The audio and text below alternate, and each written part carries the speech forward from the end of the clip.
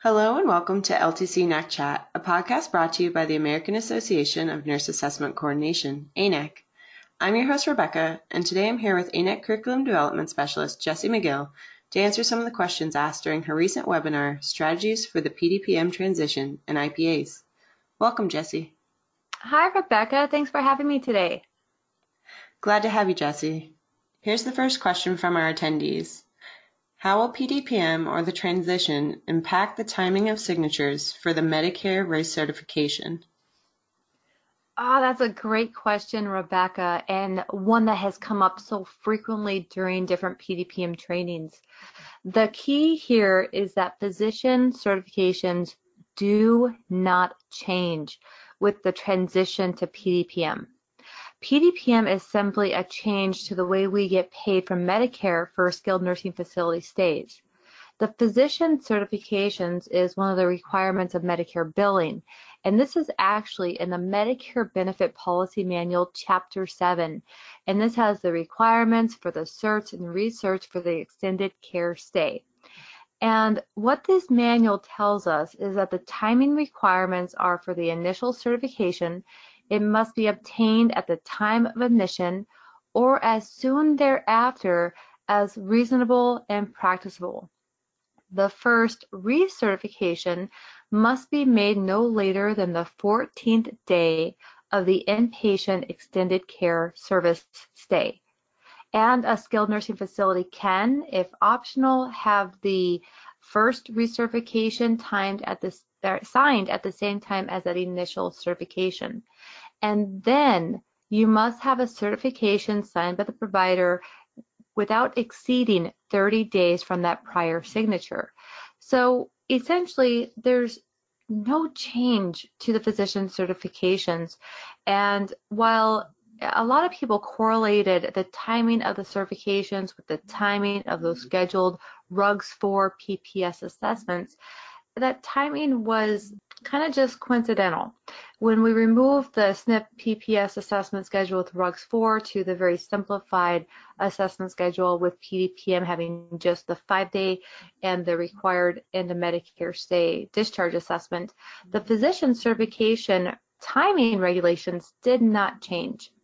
So a key thing to note is that you do not need to restart certifications with the transition to PDPM. The resident's Medicare stay is continuing, and it continues through that transition. And even though how we get paid is going to be different from RUGS 4 to PDPM, that skilled reason for care, the technical reasons, the physician certifications, all that continues through. And so the only thing that really changes is how we get reimbursed, but the Medicare level of care requirements, physician certification requirements have not changed with the transition to PDPM. Great information, Jessie. We had another very similar question. How will an interrupted stay impact the physician certification schedule? That's a great question, and one that's a little bit tricky. So if you have an interrupted stay and the resident came back within that interruption window and you're continuing that stay, then you're going to continue that physician certification schedule without change. So when your next certification was due on that calendar date, that's when it will still be due. Now, one thing you'll want to really pay close attention to is to make sure that you don't have any gaps in that certification coverage, that your next certification was obtained on or before that time frame of the next certification, whether it was by the 14th calendar day from admission or 30 days from the prior certification. And if you do have any gaps in coverage, you will need to obtain a delayed certification to validate that you did have a skilled reason for care during any gaps. Thanks, Jessie. The next question is, will we be required to code therapy days and minutes on the transitional IPA? No, you will not. In fact, therapy days and minutes are not on the IPA at all for the transition or for any IPA thereafter. Therapy minutes and days will still be reported on the 5-day for the 7-day look-back period. And while this information is not used for the PDPM case mix methodology, CMS has stated that they're using that information on the 5-day to really gauge and monitor provider behavior. And then you will be reporting on the PPS discharge assessment the therapy minutes and days from the beginning of the stay or since A2400B for that Medicare stay. Very interesting. Thanks, Jessie. The next question is in regard to a late September admission. How would you schedule assessments for a Medicare admission on September 30th?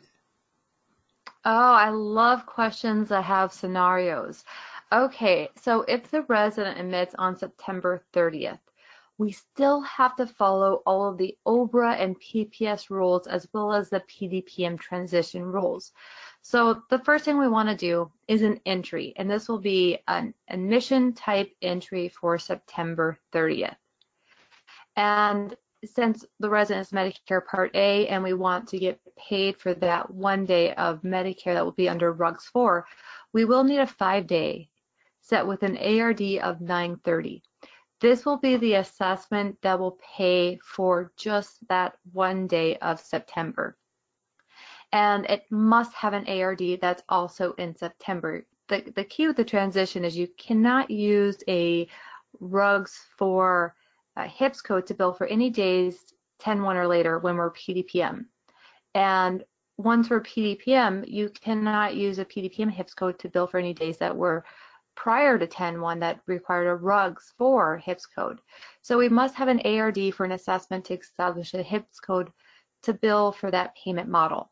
So resident admitted 9/30, the very last day of September. We're going to have our 5-day on 9/30, and we're going to complete this assessment to the best of our abilities. Now we still have 14 days to actually complete the assessment and sign up at Z0500, but we must have the interviews and the data collection done for 9/30. If we're going to have a very short look back window when they admitted that same day. Now, in this situation, I would not combine my OBRA admission with the 5-day because that ARD on day 1 of the stay is not going to be good for developing the comprehensive care plan. So I would select a date somewhere later during that stay. Now, the other assessment that we have that cannot be combined with the admission assessment is the transitional IPA. The transitional IPA must have an ARD between 10/1 and 10/7, and again, it has to be standalone. But I might select a day, say I decide October 7th. I might choose that same day to schedule my admission assessment. I can schedule the ARDs on the same day, however, they would be 2 separate assessments. Now, the reason I might choose to do this is because any interviews that I complete, the data collection period, the chart reviews, the same information would apply to both assessments. So while I have to duplicate my coding, I don't have to duplicate the entire process of going through the chart review and looking at the look back periods to code those 2 separate assessments. Since they have the same look back period, the same data and information would apply. So you will likely need 3 separate assessments, plus your entry tracking record. So the 5-day on 9/30, your transitional IPA between 10/1 and 10/7, and your OBRA admission, which would also be separate. But again, use some of that strategic scheduling and planning so that hopefully you can reduce some of the workload to make that more streamlined for you and your team. Thank you, Jessie. And you're right, scenarios are a great way to really dive into a tough question. We had another attendee ask, so all of the transitional IPA assessments should be scheduled on October 1st to start payment on October 1st. Is that correct? Oh, that is a frequent misconception that is out there. The transitional IPA can be set on any date, October 1st through October 7th, and it will still start payment on October 1st, regardless of the ARD that you select. The reason people are having this misconception is because your normal IPA, not the transitional IPA, any other IPA you schedule thereafter, will start payment on the ARD. But the transitional IPA has special rules. The transitional IPA is required. It has an ARD window of 10/1 through 10/7, and it will start payment on October 1st. Also, you can face payment penalty if you do not set your ARD within the window. If it's late, you could have default payment, or if you miss that transitional IPA altogether, you will be provider liable. Thanks, Jesse. I can see why that is confusing for so many of our members, but you cleared that up well. Let's pause here for a quick commercial break. Are you currently an experienced RAC-CT professional looking to take your reimbursement expertise to the next level? Then the RAC-CTA Advanced Certification may be just the program for you. Learn more by visiting www.anac.org/education/RAC-CTA. Welcome back. Let's continue our discussion with Jessie McGill, Curriculum Development Specialist with ANAC, as she answers some of the questions she received during her recent webinar about the PDPM transition and IPAs. Jessie, the next question for you is in regard to Section GG. The attendee asks, my understanding of Section GG is that the information should be gathered prior to the start of skilled therapy. Is this no longer part of the rule for Section GG? This is another situation where we have several different rules that apply to Section GG, depending on exactly what you're coding. So first, I believe the question is regard to the statement that's in the REI manual that the Section GG admission performance should be completed prior to the resident benefiting from treatment intervention. CMS has clarified that this statement is not just in regard to skilled therapy, but to all treatment interventions by nursing and therapy. But they also said that Section GG assessment period does not need to end just because the resident started therapy. And each Section GG task needs to be considered individually. So let's talk about some examples. A resident comes in with a knee replacement. He needs help with bed mobility, transfers, cannot walk, and he cannot do steps, but he does eat and completes his own oral hygiene with setup help only. Therapy starts working with this resident, and by day 3, he's taking 10 steps with therapy only. He only started taking those steps as he benefited from the treatment interventions in the task of walking. This was not his baseline or his usual performance at admission. He was only able to do these tasks after working with therapy for 3 days. But he did not receive any interventions with a goal to improve eating or oral hygiene performance. We can use all 3 days for the assessment of those areas. So essentially, when you look at these tasks, you're going to look at them individually and you're going to say, okay, what's the resident's performance at the time of admission? And then make that decision. Did this resident benefit from treatment intervention during those 3 days? And if the resident did benefit from treatment intervention, we're only going to look at the performance before they began to benefit. And if the resident did not have any treatment intervention in the area of those tasks, such as our example, no interventions in the tasks of eating or oral hygiene, and so we're able to use the full 3 days of assessment for those areas. And this may be different for different residents. Okay, now that only answered part of the question here. And the question is really, when we're looking at this transitional IPA, how are we supposed to answer this question if we're only looking at before they benefit from treatment intervention? And the key here is that statement, before benefiting from treatment intervention, only applies to column 1, admission performance for the Section GG performance period. So I'm going to just say that again. The statement for before benefiting from treatment intervention only applies to column 1 in Section GG, the admission performance. This does not apply to the interim performance, which is column 5, or the discharge performance period. So again, that statement only applies when it's the admission, when we're really looking at that baseline before they started benefiting from treatment intervention. Thanks, Jessie. Our next question is also in regard to Section GG. Will therapy services providers need to provide input on Section GG for a transitional IPA, for example, by completing a new evaluation, even though there is not a clinical change in the patient that warrants a new evaluation? I really feel that sometimes we make Section GG more complicated than it needs to be.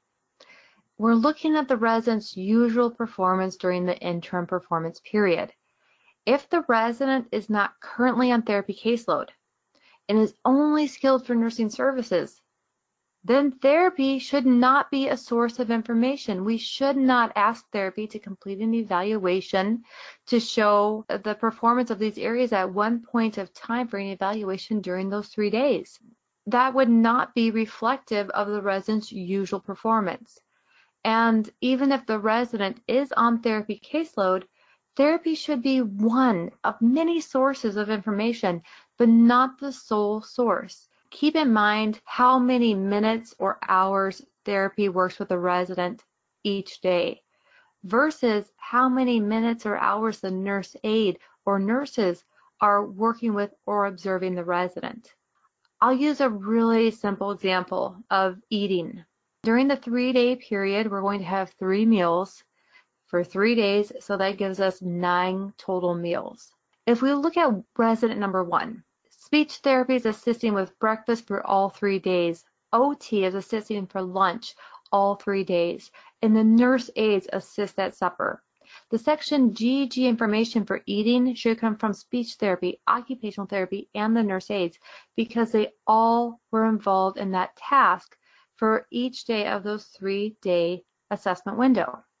However, if we look at another Medicare Part A resident, resident number 2, and OT and speech are not involved at all with eating, the nurse aide assists with all 3 meals, then the nurse aide should be the only source of information during that 3-day window.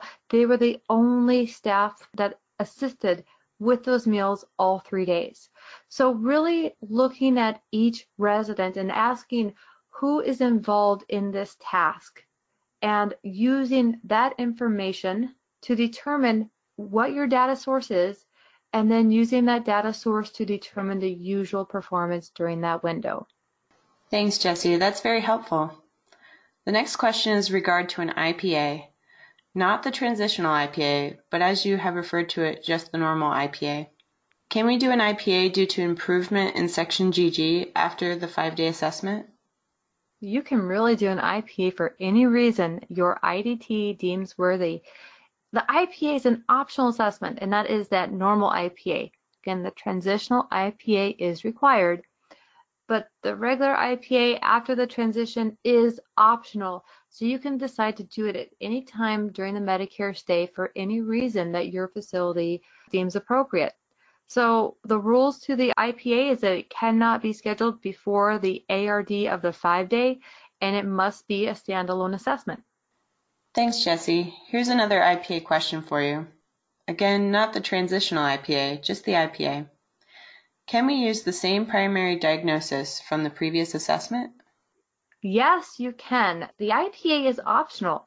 So your team decides to do an IPA based on changes that the resident had in their condition. This may or may not be a change in the primary reason for the SNF stay. This could still be the same, or it could change. Thanks, Jessie. The next question is a general PDPM question. Do the non-therapy ancillary comorbidity diagnoses need to be listed on the UB40? Oh, great question. And I'm going to answer this from 2 different views. First, the view from PDPM reimbursement. Now, in order to achieve the HIPS code, the case mix groups that lead to the HIPS code, your diagnoses must be coded in the appropriate places on the MDS. So you must know for each of those items what is the source of information, because for the primary diagnosis, for the PT, OT, and SLP components is I-20B. However, some of the SLP comorbidities and NTA comorbidities use the check boxes in section I, and other items use an ICD-10 code in I-8000. And only those items that are appropriately coded on the MDS will achieve your HIPS code, whether or not they're on the claim, the UB04 claim. Now, there is one exception, and that is the HIV/AIDS diagnosis of B20.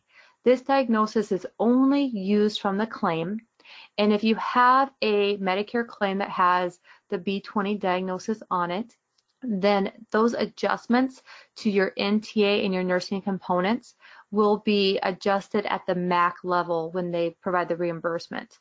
So That's the view of reimbursement. Now, when you look at diagnosis requirements on the UB04 claim, this should really tell the story of the resident. And these may or may not be the same diagnoses that you chose for I-8000 based on what you needed to have coded for the qualifiers for the case mix grouping. Thanks, Jessie. For our next question, an attendee asked, if a Medicare Part A resident discharges and is admitted to the acute hospital on September 30th and returns within 3 days, does the interrupted stay apply? Or is that true only if they discharge on October 1st or after? Love this question. Okay, but the first part of the question, does the interrupted stay apply if the resident discharges out to the hospital at 9:30? I'm going to say no, and this is why.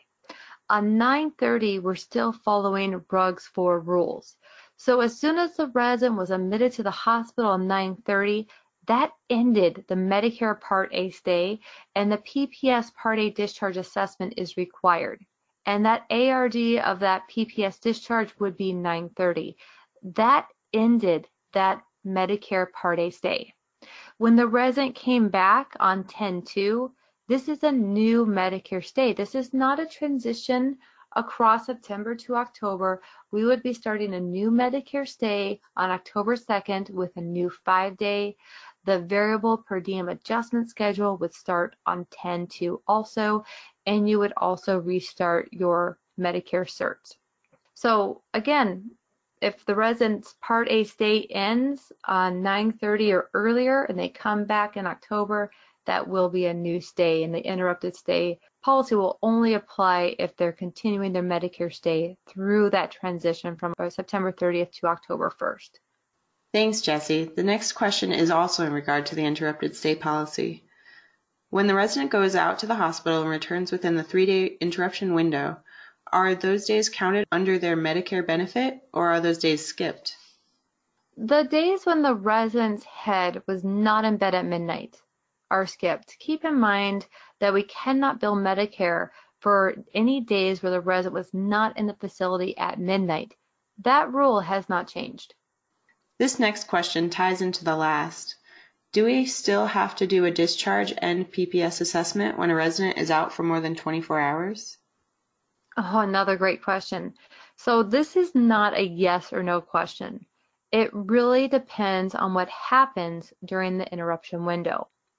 So regardless of the discharge location or discharge status, whether it's planned or unplanned, return anticipated, return not anticipated, if the Medicare Part A resident returns to the SNF to resume the skilled services by 11:59 p.m. on that third calendar day, then it is a continuation of that previous day and the PPS discharge is not done.